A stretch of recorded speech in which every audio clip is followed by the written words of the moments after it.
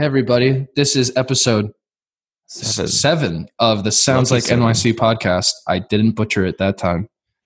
And we're here with me, David. And me, Bruce. And Izzy.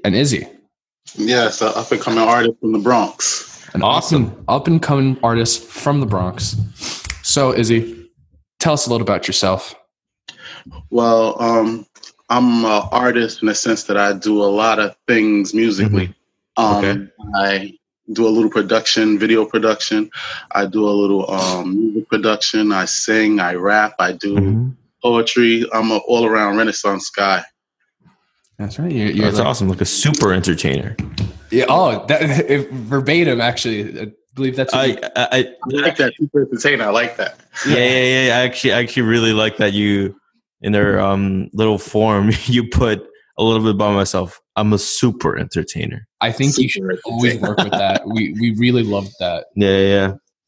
Fit that into everything. Album title. I don't know. Tattoos, business card.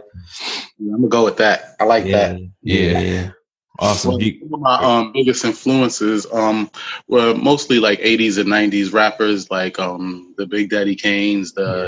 We definitely get a feel from it. It definitely comes out in your sound. Yeah. I just like lyrical hip hop. Oh, okay. Substance. And what would you say is like your some of your influences behind the songs? What puts you in the mood to write? Jada Kiss. You throw on some Jada, you put it up loud, and like the vibe, it just gets you to like. It actually like causes you to like make yourself better. Like you want to be actually. Like you want to actually be on a track with Jada, so you're gonna try to perform at that level. So like rappers like that, lyrical rappers like that, really influenced me to just go hard. Yeah. So I find that interesting. It's because I feel like a lot of people like to cut back on the music when they're making their own. So that's I feel like I can even agree with that from when we used to make music. Yeah. Let me ask you something, Izzy. Like, how long does it take for you to make a song? No lie, like 5 to 10 minutes. Like, awesome. The writing part of it, it's just like a vibe. Once like they talk to you. This is a Michael Jackson interview a long time ago that I seen because I watched a lot of YouTube. I'm a YouTuber, and I watched a lot of interviews just to see the artist aspect of of how they compose the music and create the music. So Michael Jackson was saying that to create his dance moves, he has to listen to the music and it tells him something. With me, when I write, the music tells me what to write. It may seem odd, but I'm a real intense songwriter. So when I write the music, it's like it talks to me and it's like, say this. Well, yeah. I mean, I feel like everybody has their own, how can I put this? Like, je ne sais quoi writing. Definitely. And some people just have it and some people don't. Like some people have to be there for 5 months on one song and other people have to be there for 5 minutes. Yeah. Like how many songs you got in your back pocket, dude? Like how many you got right now? Songs? Yeah. This year, currently, I've been working on a lot of songs. So I'm like up to 48. I have like 48 songs in my catalog. Awesome, bro. That's awesome. How many songs are out though? Are all 48 out? No, I'm doing a little series on Facebook. Izzy Adore Facebook. It's called Izzy's New Music Mondays, and every Monday, I world premiere a new song from me. Awesome. That's actually really dope. This Monday, I have a song called "Criminal" coming out, and I have the video, and they're encased with videos, and it's real. It's real good. It's like I put the video out and the song out at the same time, so you can see the visual and you can hear the lyrics. So this Monday is my feature is going to be "Criminal." Last week I did if you go on YouTube, on my YouTube page, you'll see it's very consistent there too. Also as opposed to on Facebook. So tell us a little bit about "Criminal" that's coming up Monday. "Criminal" is a very lyrical song. It's a little off from the topic. Okay. But I'm a criminal in the sense of the video is like I filmed it in 2 projects in the Bronx. Forest Projects in the Bronx, and I filmed it in Millbrook Projects in the Bronx. That's more towards St. Anne's, and I filmed there, and it's basically me rapping in the projects or whatever, and trying to give off that that street feel. So it's a street record. But it doesn't have anything really to do with criminal. It's just that I steal a show. Well, in that sense, that's like it's all metaphorical, Yeah, exactly. I like to do music like that, Yeah, you get to play with your words a bit. I definitely love stuff like that. And you guys can check that out tomorrow. That'll be out. That sounds great. You put yourself in the environment to get the feel for it and the sound. Street feel. I'm from the projects, but I'm good in every hood. I have a hood pass everywhere, but I gotta ask. Can't do it. So I just put that out there just so somebody can see something different. They can see something different. So Izzy, I gotta ask. How would you say that New York has influenced you as an artist? Do you think it gave you a sound, a feel, maybe an attitude towards your passion? Like I say, I'm from the old school part of hip hop, so I kind of grew up with it.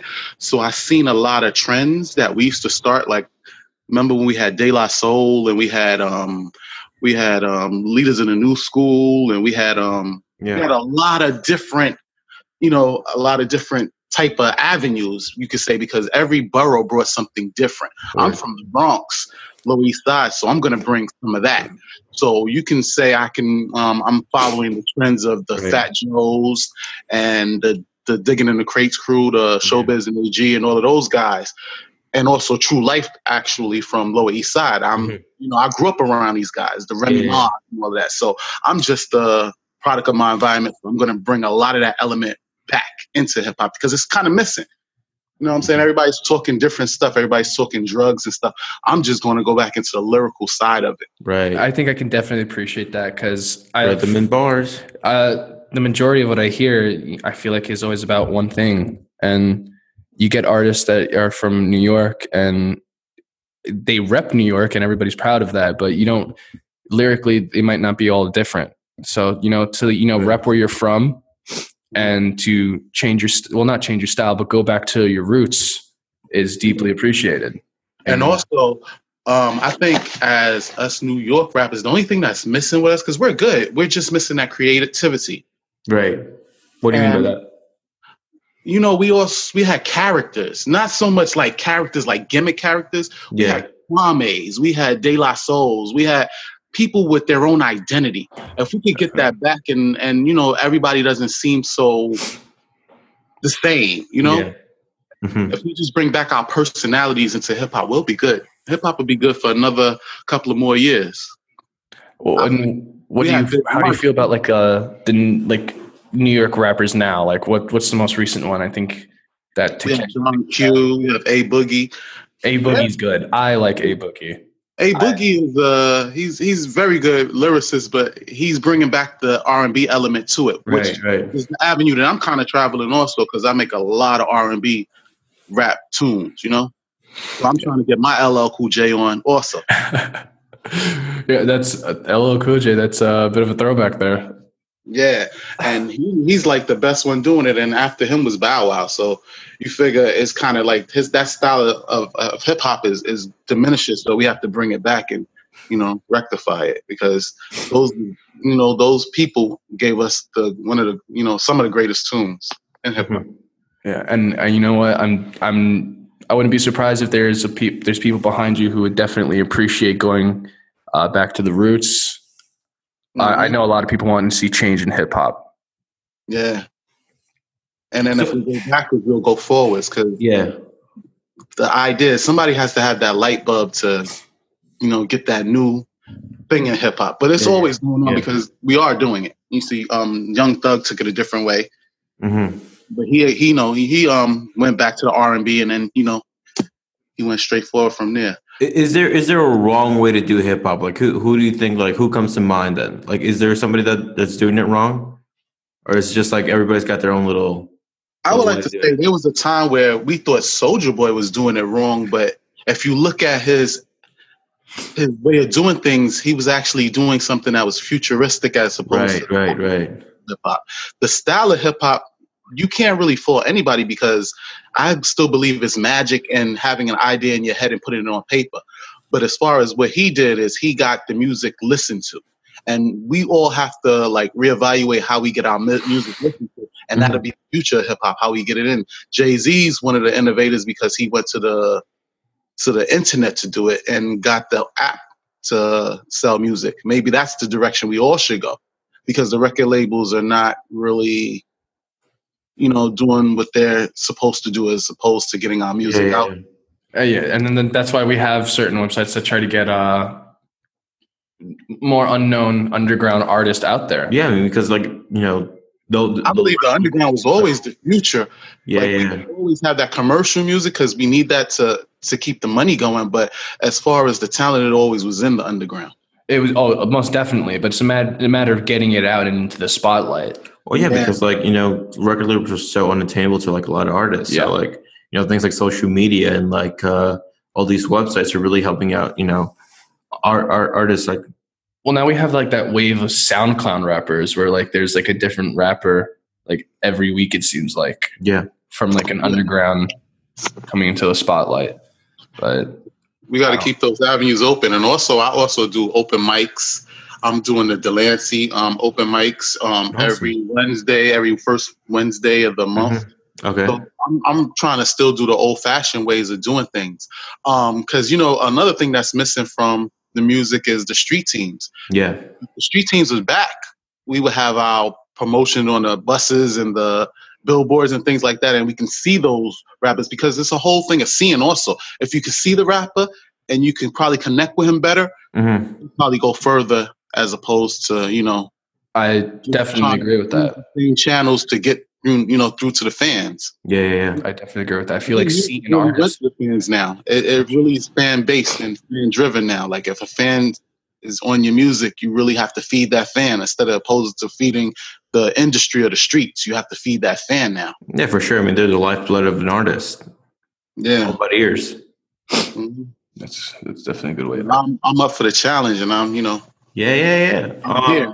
So things like with social media and stuff, like it's bringing up a lot of music, but it's bringing up too much music, right? So it comes to a point where like you don't even know what to listen to. So like what differentiates you from like any other rapper from the Bronx? I don't think there are too many rappers in the Bronx. A lot of them are still talking about the same subjects. I think what separates me is the subject matter that I'm talking about and the content that I'm talking about. And also I put a little swag, a little flavor into it. Yeah. All right. That sounds good. And I'm also an older rapper, so it's kind of like inspirational because rap shouldn't have an age limit. Rock and roll doesn't have an age limit. For sure. And Jay-Z's able to rap at 45. I'm 40 something years old. I should be able to do it too. And if I have the lyrical content to capture an audience, why not? How long have you been doing it? Oh, a while. Since I was young, rapping in front of teddy bears like it was a stage show. That's fucking crazy. That's awesome. Yeah. Have you always lived in the Bronx then? No, I'm like Lower East Side Bronx. Okay. Awesome. So like you get a little bit of flavor of both.